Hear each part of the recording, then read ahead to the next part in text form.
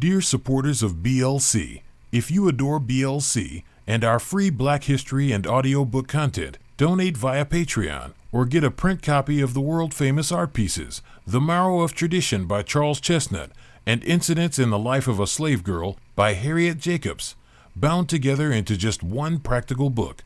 The Marrow of Tradition by Charles Chestnut and Incidents in the Life of a Slave Girl by Harriet Jacobs, bound together into just one practical book, in the link below.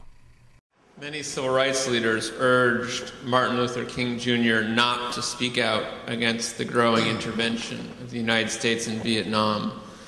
But in a speech he gave in the Riverside Church in New York, exactly 1 year before his assassination, King powerfully denounced the unjust war.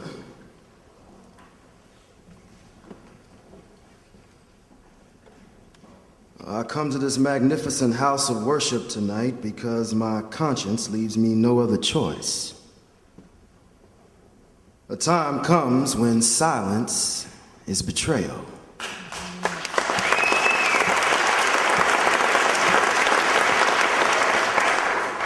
That time has come for us in relation to Vietnam. Over the past 2 years, as I have moved to break the betrayal of my own silences and to speak from the burnings of my own heart, many persons have questioned me about the wisdom of my path. Why are you speaking out about the war, Dr. King? Why are you joining the voices of dissent? Peace and civil rights don't mix, they say. And when I hear them, though I often understand the source of their concern, I am nevertheless greatly saddened, for such questions mean that the inquirers have not really known me, my commitment, or my calling. Indeed, their questions suggest that they do not know the world in which they live.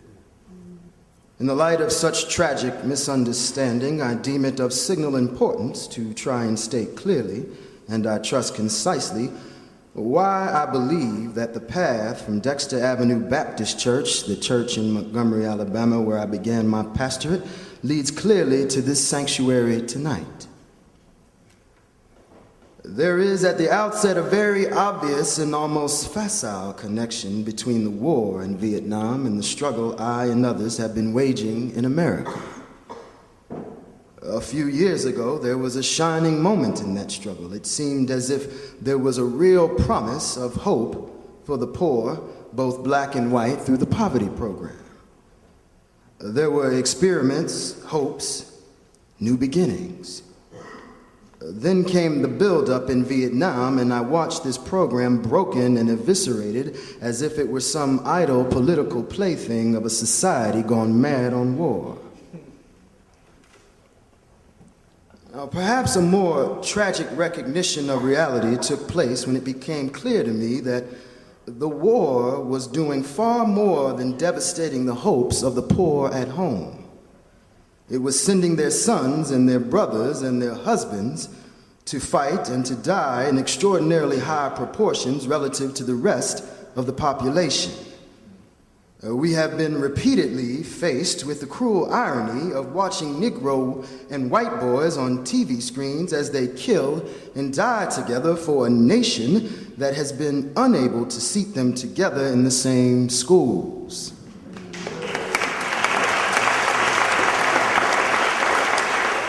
So we watch them in brutal solidarity burning the huts of a poor village, but we realize that they would hardly live on the same block in Chicago.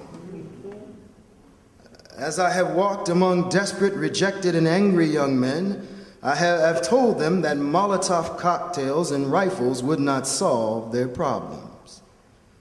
I have tried to offer them my deepest compassion while maintaining my conviction that social change comes most meaningfully through nonviolent action.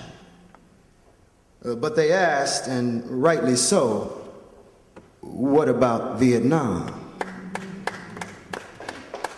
They asked if our own nation wasn't using massive doses of violence to solve its problems, to bring about the changes it wanted. Their questions hit home, and I knew that I could never again raise my voice against the violence of the oppressed in the ghettos without having first spoken clearly to the greatest purveyor of violence in the world today, my own government.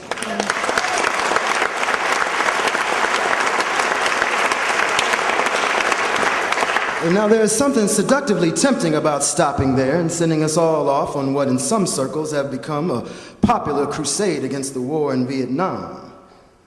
I say we must enter that struggle, but I wish to go on now to say something even more disturbing.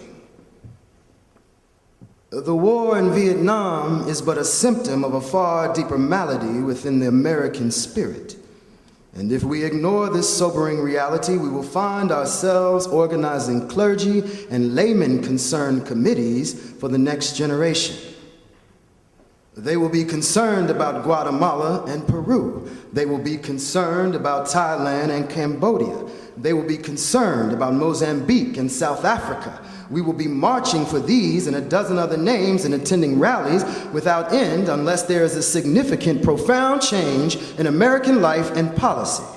So such thoughts take us beyond Vietnam. I am convinced that if we are to get on the right side of the world revolution, we as a nation must undergo a radical revolution of values. We must rapidly begin the shift from a thing-oriented society to a person-oriented society. When machines and computers, profit motives, and property rights are considered more important than people, the giant triplets of racism, extreme materialism, and militarism are incapable of being conquered. True compassion is more than flinging a coin to a beggar. It comes to see that an edifice which produces beggars needs restructuring. A true revolution of values will soon look uneasily on the glaring contrast of poverty and wealth.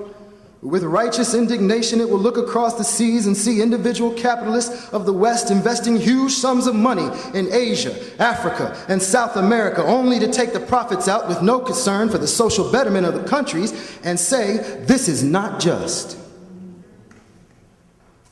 A true revolution of values will lay hand on the world order and say of war, this way of settling differences is not just. This business of burning human beings with napalm, of filling our nation's homes with orphans and widows, of injecting poisonous drugs of hate into the veins of people normally humane, of sending men home from dark and bloody battlefields physically handicapped and psychologically deranged, cannot be reconciled with wisdom, justice, and love. A nation that continues year after year to spend more money on military defense than on programs of social uplift is approaching spiritual death.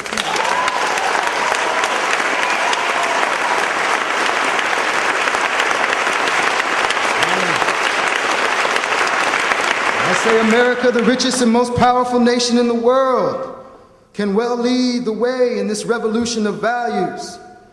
There is nothing except a tragic death wish to prevent us from reordering our priorities so that the pursuit of peace will take precedence over the pursuit of war. There is nothing to keep us from molding a recalcitrant status quo with bruised hands until we have fashioned it into a brotherhood. Dear supporters of BLC, if you adore BLC and our free Black History and audiobook content, donate via Patreon or get a print copy of the world-famous art pieces, The Marrow of Tradition by Charles Chestnut and Incidents in the Life of a Slave Girl by Harriet Jacobs, bound together into just one practical book. The Marrow of Tradition by Charles Chestnut and Incidents in the Life of a Slave Girl by Harriet Jacobs, bound together into just one practical book, in the link below.